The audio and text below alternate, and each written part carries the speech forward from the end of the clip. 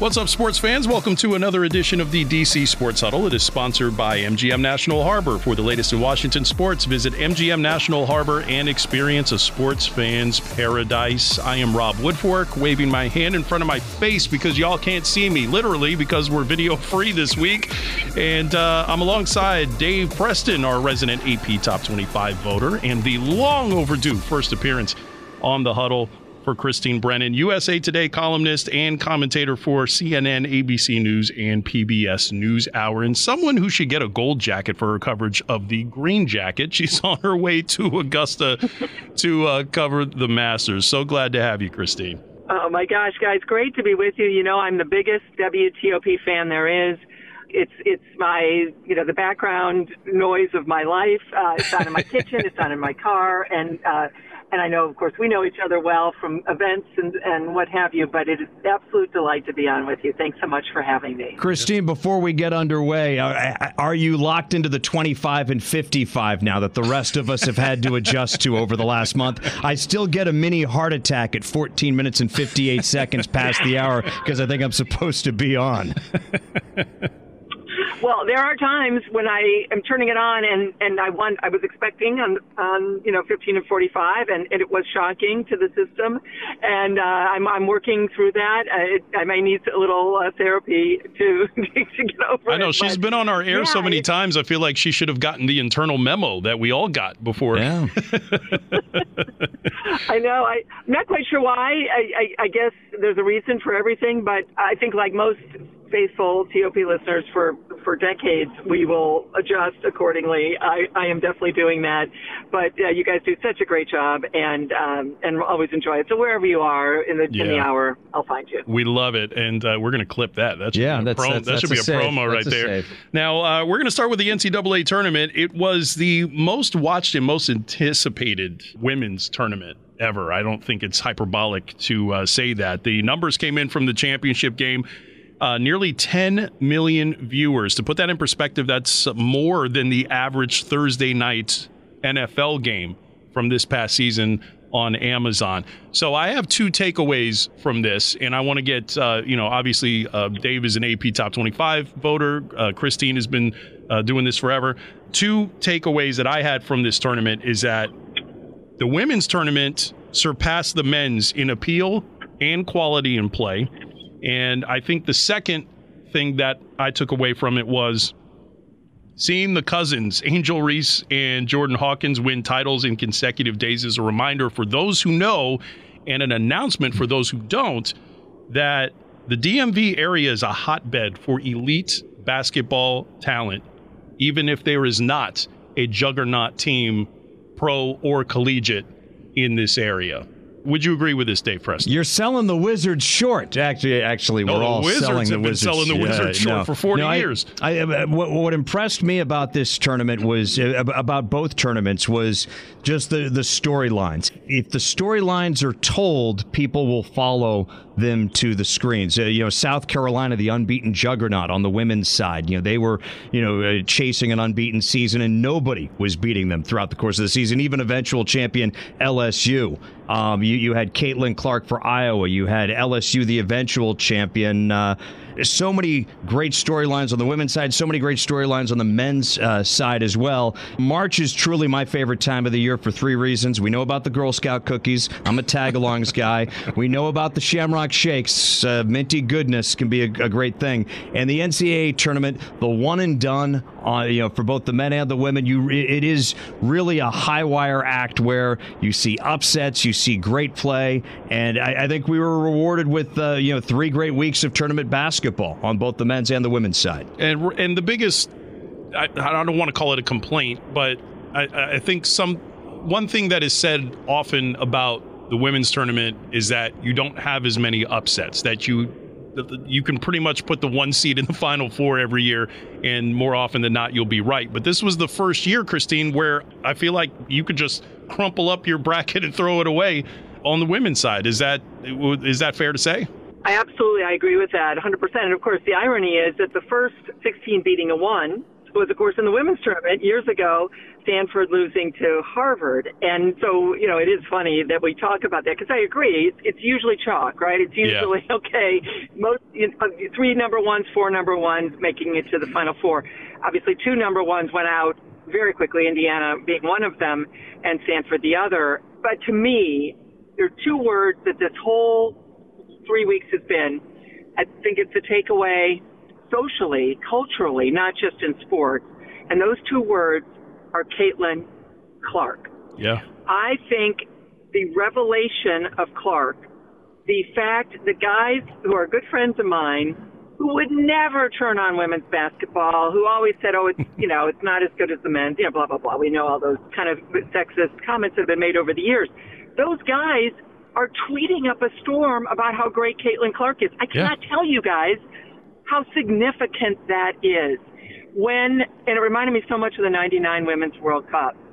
And not just, Brandi Chastain and that whole moment in the cover of Time, Newsweek, People, and Sports Illustrated. No story in the history of stories has ever done what the Women's World Cup did in July of 99 in terms of reaching an audience far beyond sports. But this has that same ring to it for me. I think that in 20 years, we'll look back at this moment and say, this was that stepping stone to the next level for women's sports, not just women's basketball. I think Caitlin Clark is that big of a deal. I think that men who, again, would rather never have admitted they would watch women's basketball would have absolutely died to have a ticket to the women's Final Four.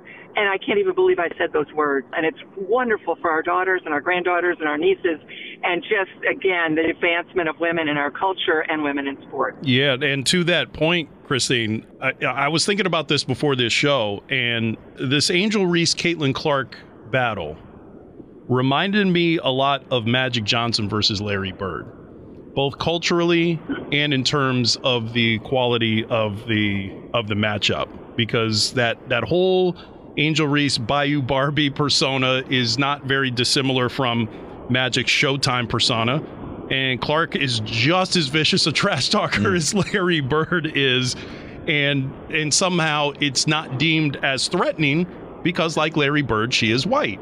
And so you saw that entire, I don't even want, like, I always use air quotes when I say controversy, because I don't know that it's controversial. I just think people reacted to it differently.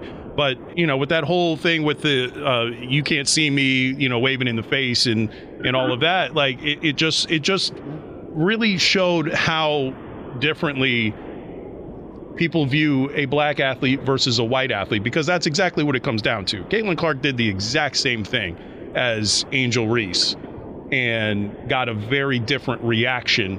And, as much as I hate to see that dichotomy play out, at the same time, it brought so much attention to the women's game. It brought so much flavor and flair and eyeballs to that sport that I think it's going to end up being like a net positive in some ways. Oh, without a doubt. Tanya and Nancy, once we realized that Nancy Kerrigan was okay, turned out to be the greatest thing to happen to figure skating. Yeah. TV ratings were 48.5 ratings, 6th highest rated show in television history from the Lillehammer Olympics back in 1994, once Tanya Harding and Nancy Kerrigan were skating. I covered every second of that, changed my life. Best-selling books, everything. This isn't quite that, but it has, we're talking on Tuesday, right? Last night, I'm on CNN talking about Caitlin Clark and Angel Reese and just the whole Iowa LSU thing while the men's game is going on. I said, that's why this is so great. Controversy is great. And national conversations on topics are great, too. I agree with you, Rob. There is racism, obviously, still in our country and in perceptions of athletes. And I know my colleague Mike Freeman alluded to this when he wrote a column about this yesterday, that what Angel Reese did, she did it after the game, and it went on much longer than what Caitlin Clark did in a previous game. And, of course, Caitlin Clark didn't do it to Angel Reese because they weren't playing each other. And that's fair. And I believe Clark was doing it to her bench. I think she went to a timeout doing it. But I'm sure she was definitely the trash talking of Clark is part of her allure. That brings in the guys. Right. And it's actually makes her fun. Can you hear me? And the whole bit. I mean, There's a lot of fun when she hits a three to win a game. She is every bit celebrating, and people love it. And so that's great. I do think that Angel Reese, I'm sure, did not realize the cameras captured all that. It went on for quite a few seconds, and she's following her. So there is a difference. And you and I were talking about this, Christine, is how much of that was Kim Mulkey sort of building up in their heads? Like, you see how much they're talking about Caitlin Clark, and they were just like going after her. Like, how much of that maybe plays into it? I've known Mulkey for a long time. Yeah. There's real issues with her. She's anti-gay. Yeah. Wouldn't speak out about her former player, Brittany Griner. She was anti-COVID testing during the women's tournament a couple years ago. So very troublesome. Yes. But also a fascinating person and a great coach. Great coach, and of course, great player and amazing.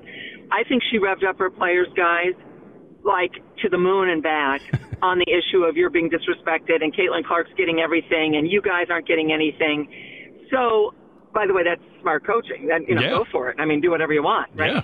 But I think what happened, and I may try to report this at some point, it's just a hunch from covering sports all these years, is that then they win, even with foul calls and the technical on Clark and whatever else, and Kim Mulkey's out in the middle of the court and doesn't get a technical, very weird.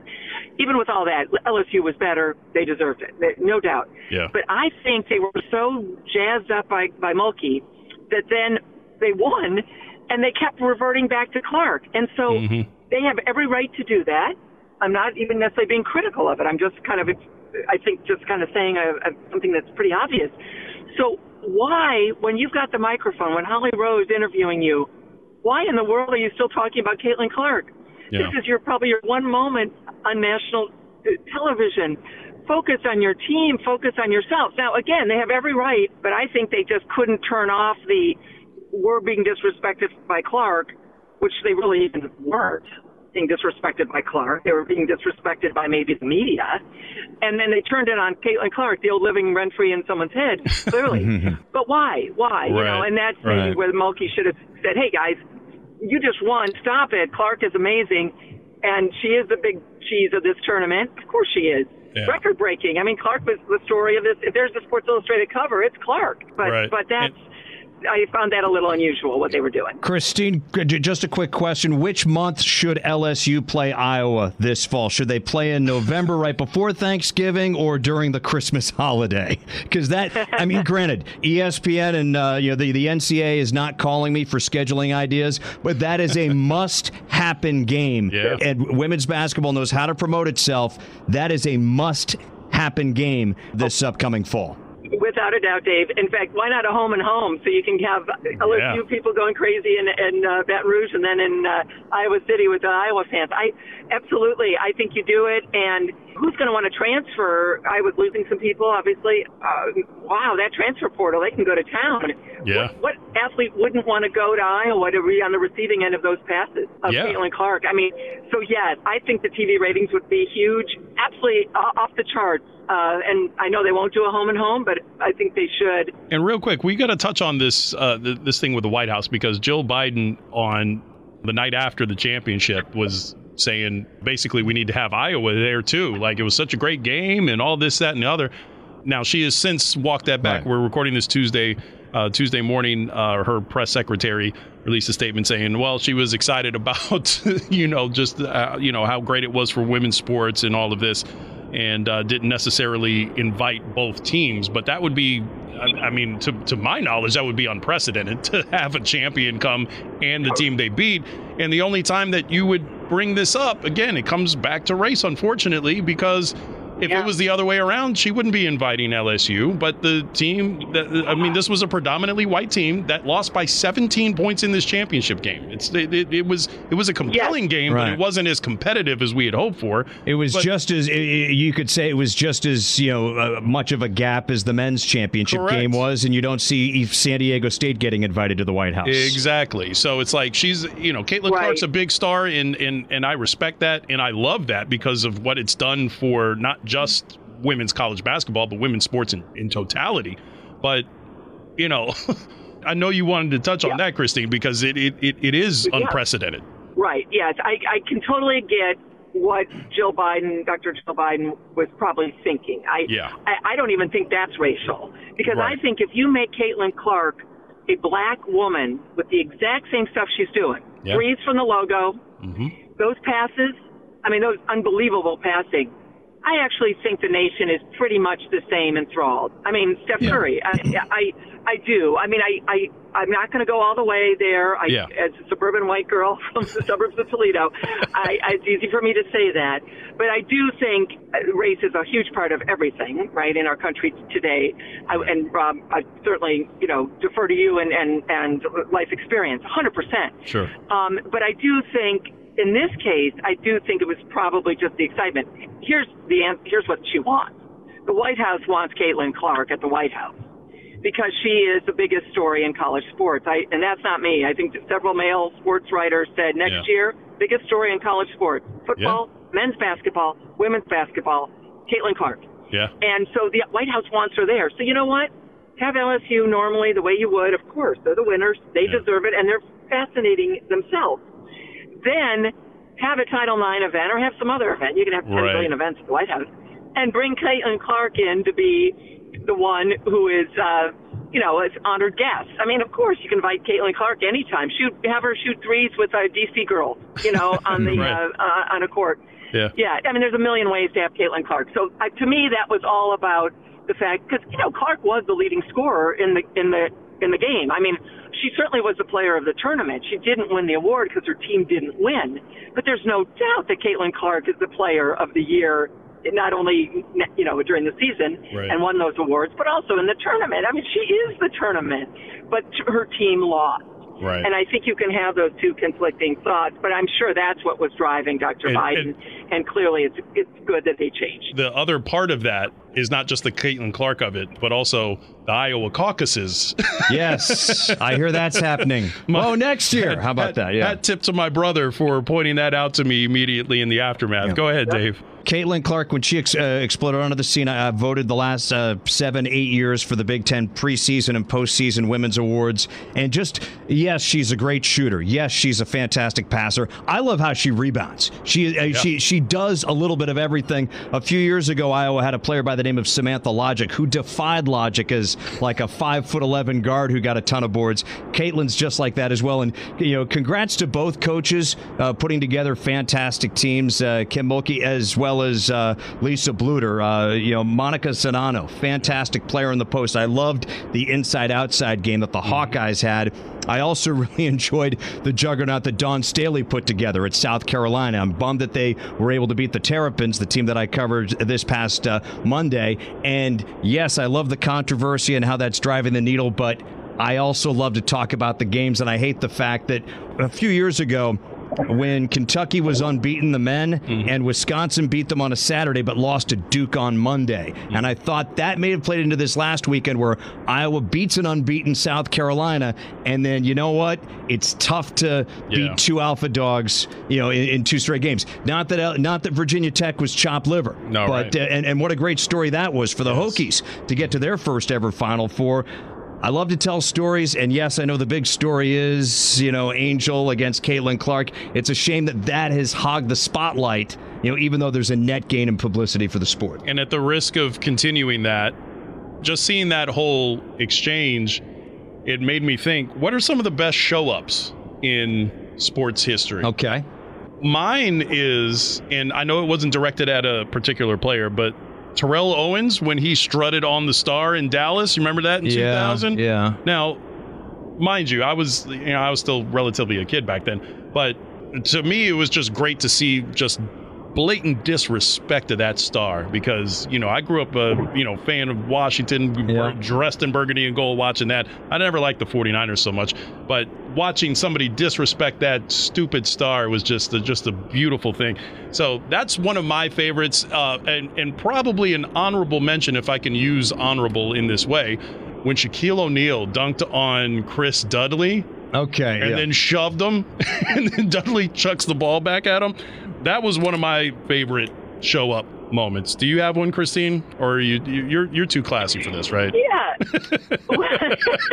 Well, I am old school. Yeah. So after talking all about this and trash talking and everything, I would love it if people didn't trash. I'm a big, shake hands. Now, obviously, Iowa did go and, Caitlin Clark's running to shake hands and Angel's bird dogging her or whatever, and not shaking hands. I'm like, hey, okay, so I'm a big fan of that and treating people well. And so while we're talking about the controversy, I'm saying it's a good thing. I am old school in that way. I this is when I actually hated, but it was quite something. 2010 Olympic Games in Vancouver.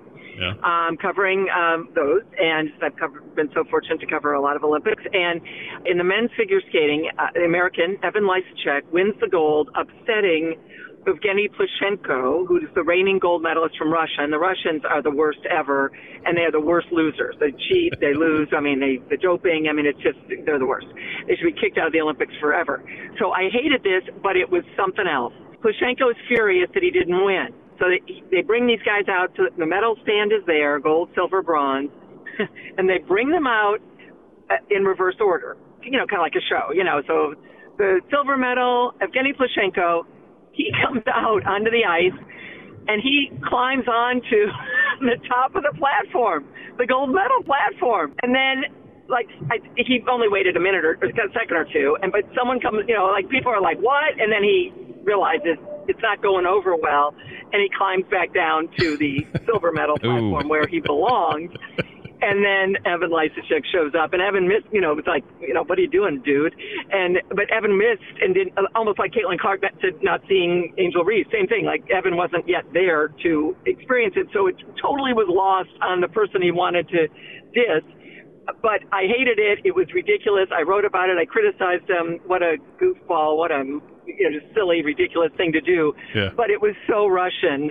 And so I'm so upset I lost. I can't stand it. I'm going to go up to the top of the gold medal platform. I thought, okay, that's a new one for me. Oh, my God. How about you, Dave? Christine, I'm with you. I'm not a trash-talking guy. And so it turns my stomach. Like I was just like, one here. I was like, really? So I'm not a fan of it. Along the lines of Olympic celebrations, I still, in my mind's eye, see Mike Eruzione having his teammates come on the medal stand with him in 1980. Still gives me, it doesn't give me the misty eyes that Attaboy Clarence does at the end of It's a Wonderful Life, but it's close. Man, this is where I need George. Yeah, I'm boring. I need George to back me up with the trash talk, man. I did love the, who is it, Billy White Shoes Johnson, his little touchdown dance.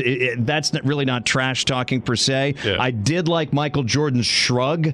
After just sinking a ton of shots against, I think, Portland in the NBA Finals 6 one threes year. In the first half. And just back when that was a thing. Back when that was a big deal. Yeah, so that's the extent of me, sadly. Now, Steph Curry does that in the first quarter now. So Ricky Henderson holding the base above his head and talking about himself in the third person. That I loved. Oh, man. Ricky's going to talk about Ricky. Oh, yeah. So Christina's on her way to the Masters. And so we'd be remiss if we didn't touch on some of the golf here as we get the first major tournament from golf coming up here this weekend. And you can't have this discussion without talking about Tiger Woods. 60-1 odds to win it. There's two things that I'm known for on this show, Christine. Number one is that I'm always going to pick Tiger to win a tournament that he's in. And the other thing is I'm going to advocate for Washington to sign Cam Newton to be the quarterback. So the latter isn't going to happen. So no. I think there's a better shot at 60-1 odds for Tiger Woods to win this thing. Now, he's made 22 straight cuts at the Masters. I think he does it again. I think a top 15 finish is reasonable, but I think he wins it. 5 of his 15 majors and his most recent major title have come at the Masters. So I'm feeling good about his chances, even if Vegas doesn't. What do you think, Christine? And also, the weather is going to be a factor in this one. Very strong chance of rain and thunderstorms Friday and Saturday, so that's going to impact it. Well, it is, Rob, and also it looks like the temperature is going to be not great. It's going to get kind of miserable and chilly or weird. It's certainly not normal for Augusta.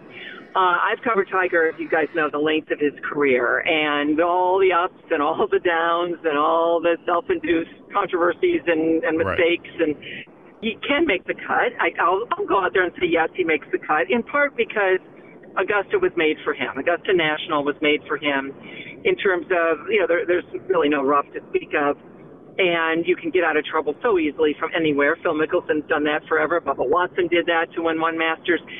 Anywhere that at a U.S. Open or British Open, you're literally, getting a triple bogey at best, maybe. And you can par or even birdie at Augusta because you can get out of trouble so easily and save par or do better. Mm-hmm. So that's great for Tiger.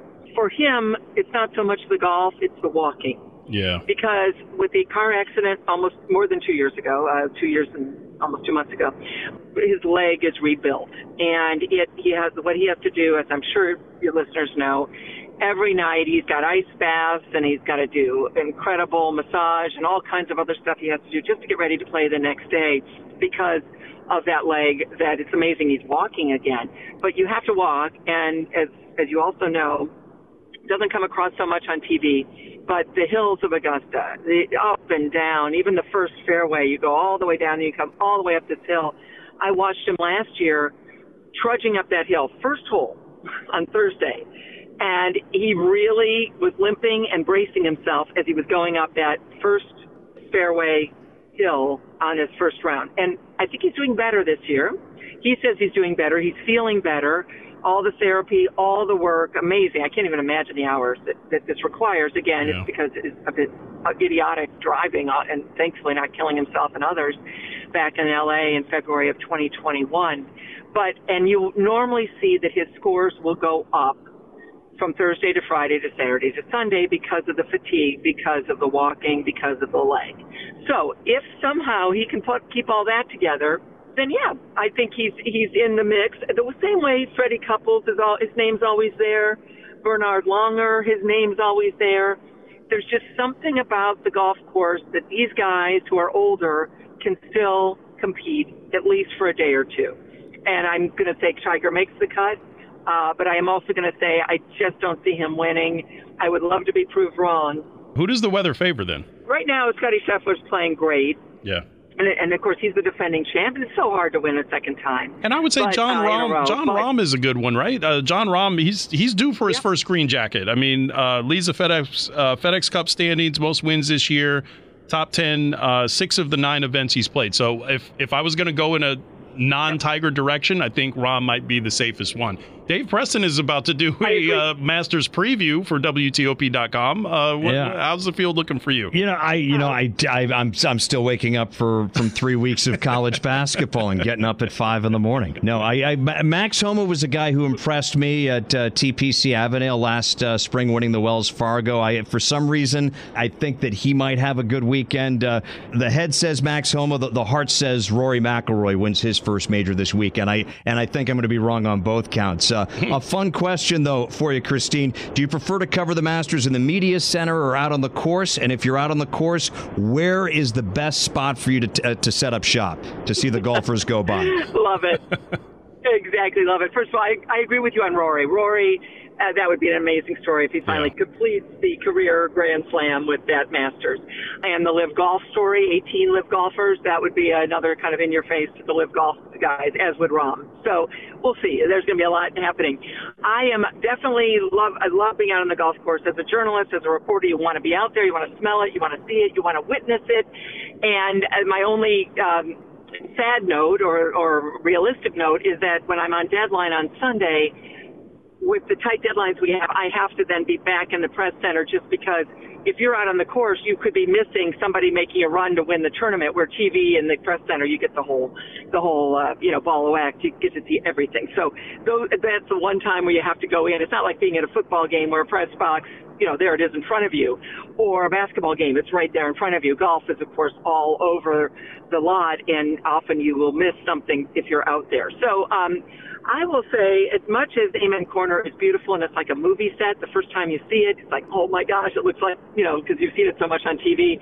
I love number 10 as much as I love Amen Corner, and seeing that in person is amazing. If you stand on the tee or along the fairway looking down, at this absolutely gorgeous green and the azaleas that are all surrounding that green. Number 10 is as pretty a view as you'll see on the golf course. And I guess, Christine, now time for a serious question. Tiger Woods, when he came on the scene, my first thought, hearing stories about how he'd been raised to be a pro golfer by his father Earl, the first name that came into my mind was Todd Marinovich, the USC quarterback who was bred to be, an NFL guy by his dad, who his life went sideways. And I said, okay, watch out, Tiger Woods, this guy hasn't done anything yet. And then he did everything. What do you think it was that allowed Tiger Woods to avoid being Todd Marinovich?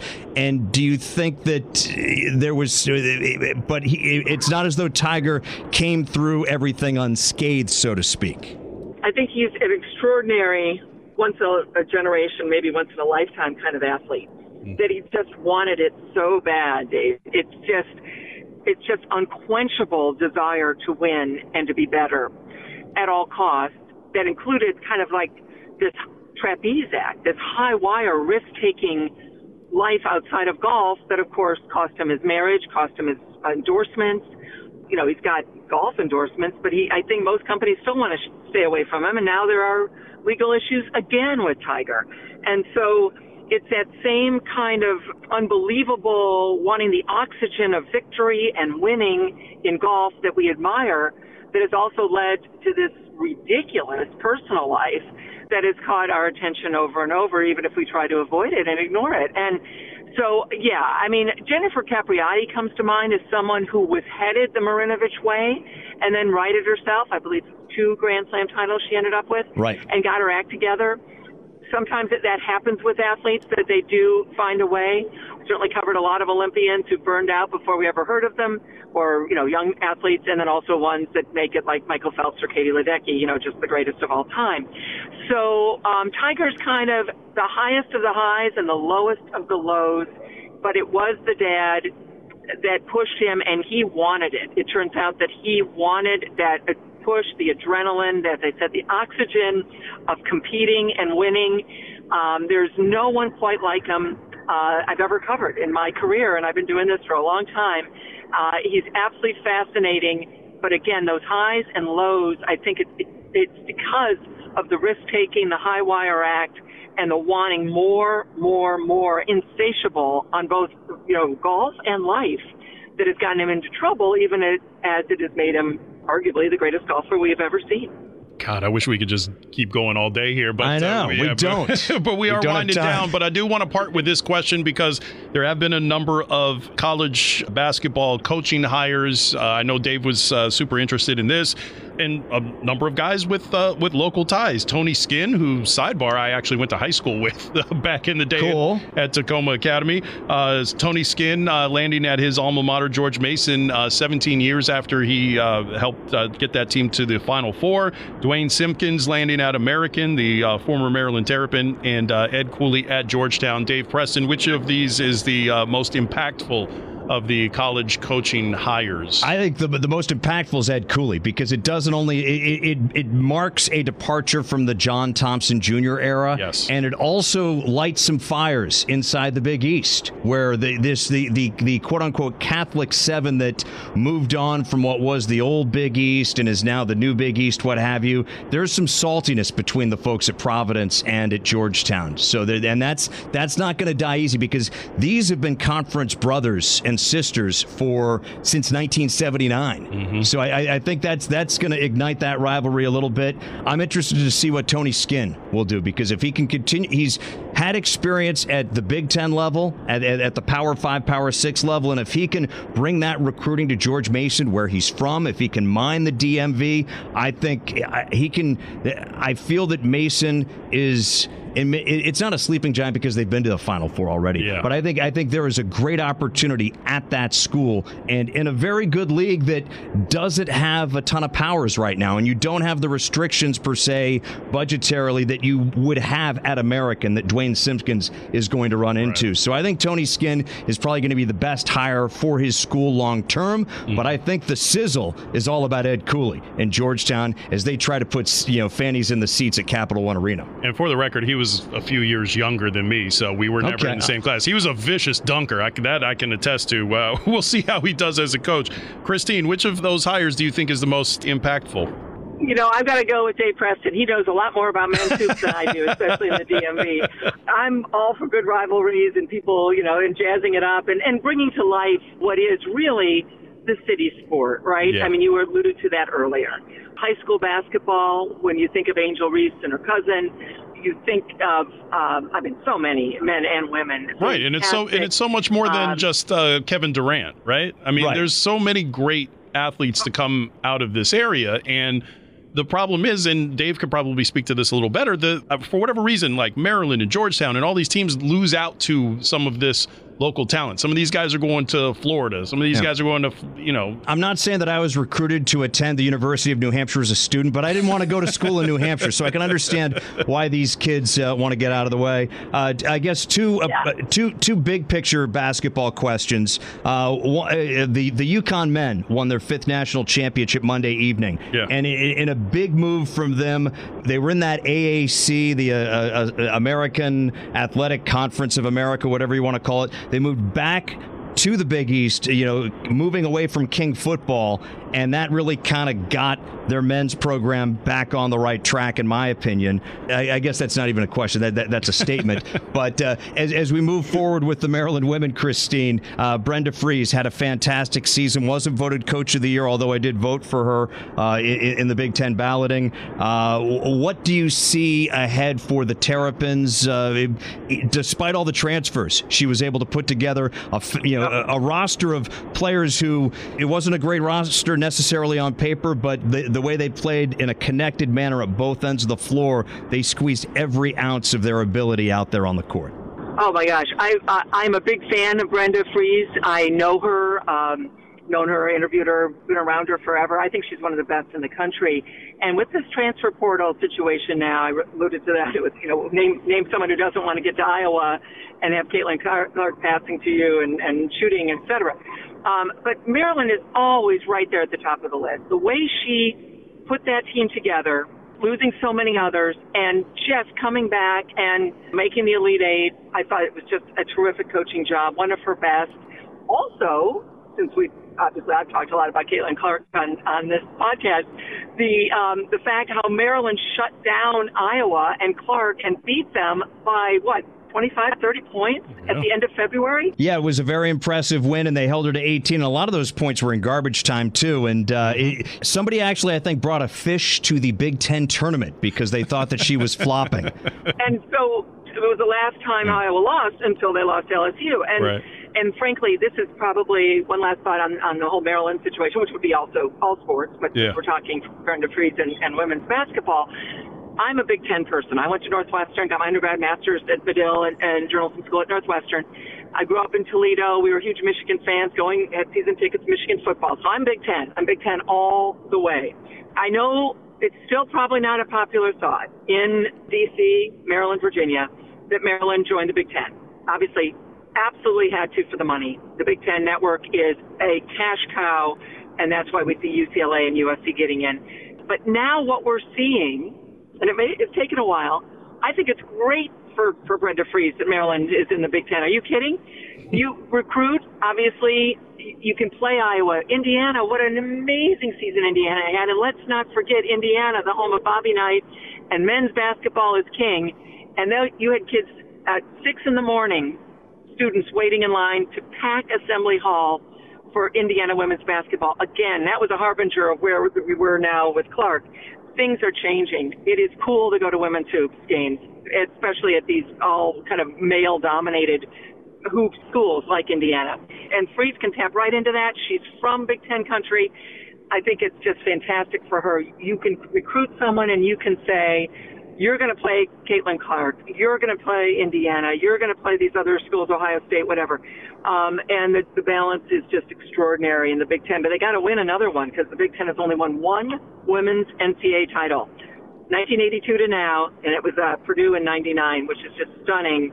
But I wouldn't be surprised if Brenda Fries gets another one before her career's over. And I'm going to say it. I think Brenda Fries is already the best basketball coach in Maryland history, regardless of gender. And I think she gets a second title. I think that puts any hope of a debate to rest. I'm going to say Kathy Reese, women's lacrosse, but as far as all the Maryland sports, you know. Yeah, but I wasn't thinking lacrosse because, it's basketball season. Apples and oranges. But it's no longer basketball season. Apples and oranges. And it's no longer time for the huddle. We're out of time. It's, as always, sponsored by MGM National Harbor. For the latest in Washington sports, visit MGM National Harbor and experience a sports fan's paradise. I am Rob Woodfork signing off alongside Dave Preston and Christine, we hope we got you to the North Carolina border. We tried to keep you on the phone throughout the traffic so you wouldn't be honking or cursing at anyone. Not that you would do so because you're not a trash talker. No, she's not a trash talker, but she is a USA Today columnist and commentator for CNN, ABC News, and PBS NewsHour. Christine Brennan, you are a delight. We appreciate you. Oh, my gosh, guys, it was great. Dave, Rob, thanks so much for having me. All right, and we're going to clap it up, guys. We're closing the huddle. Closing out the huddle.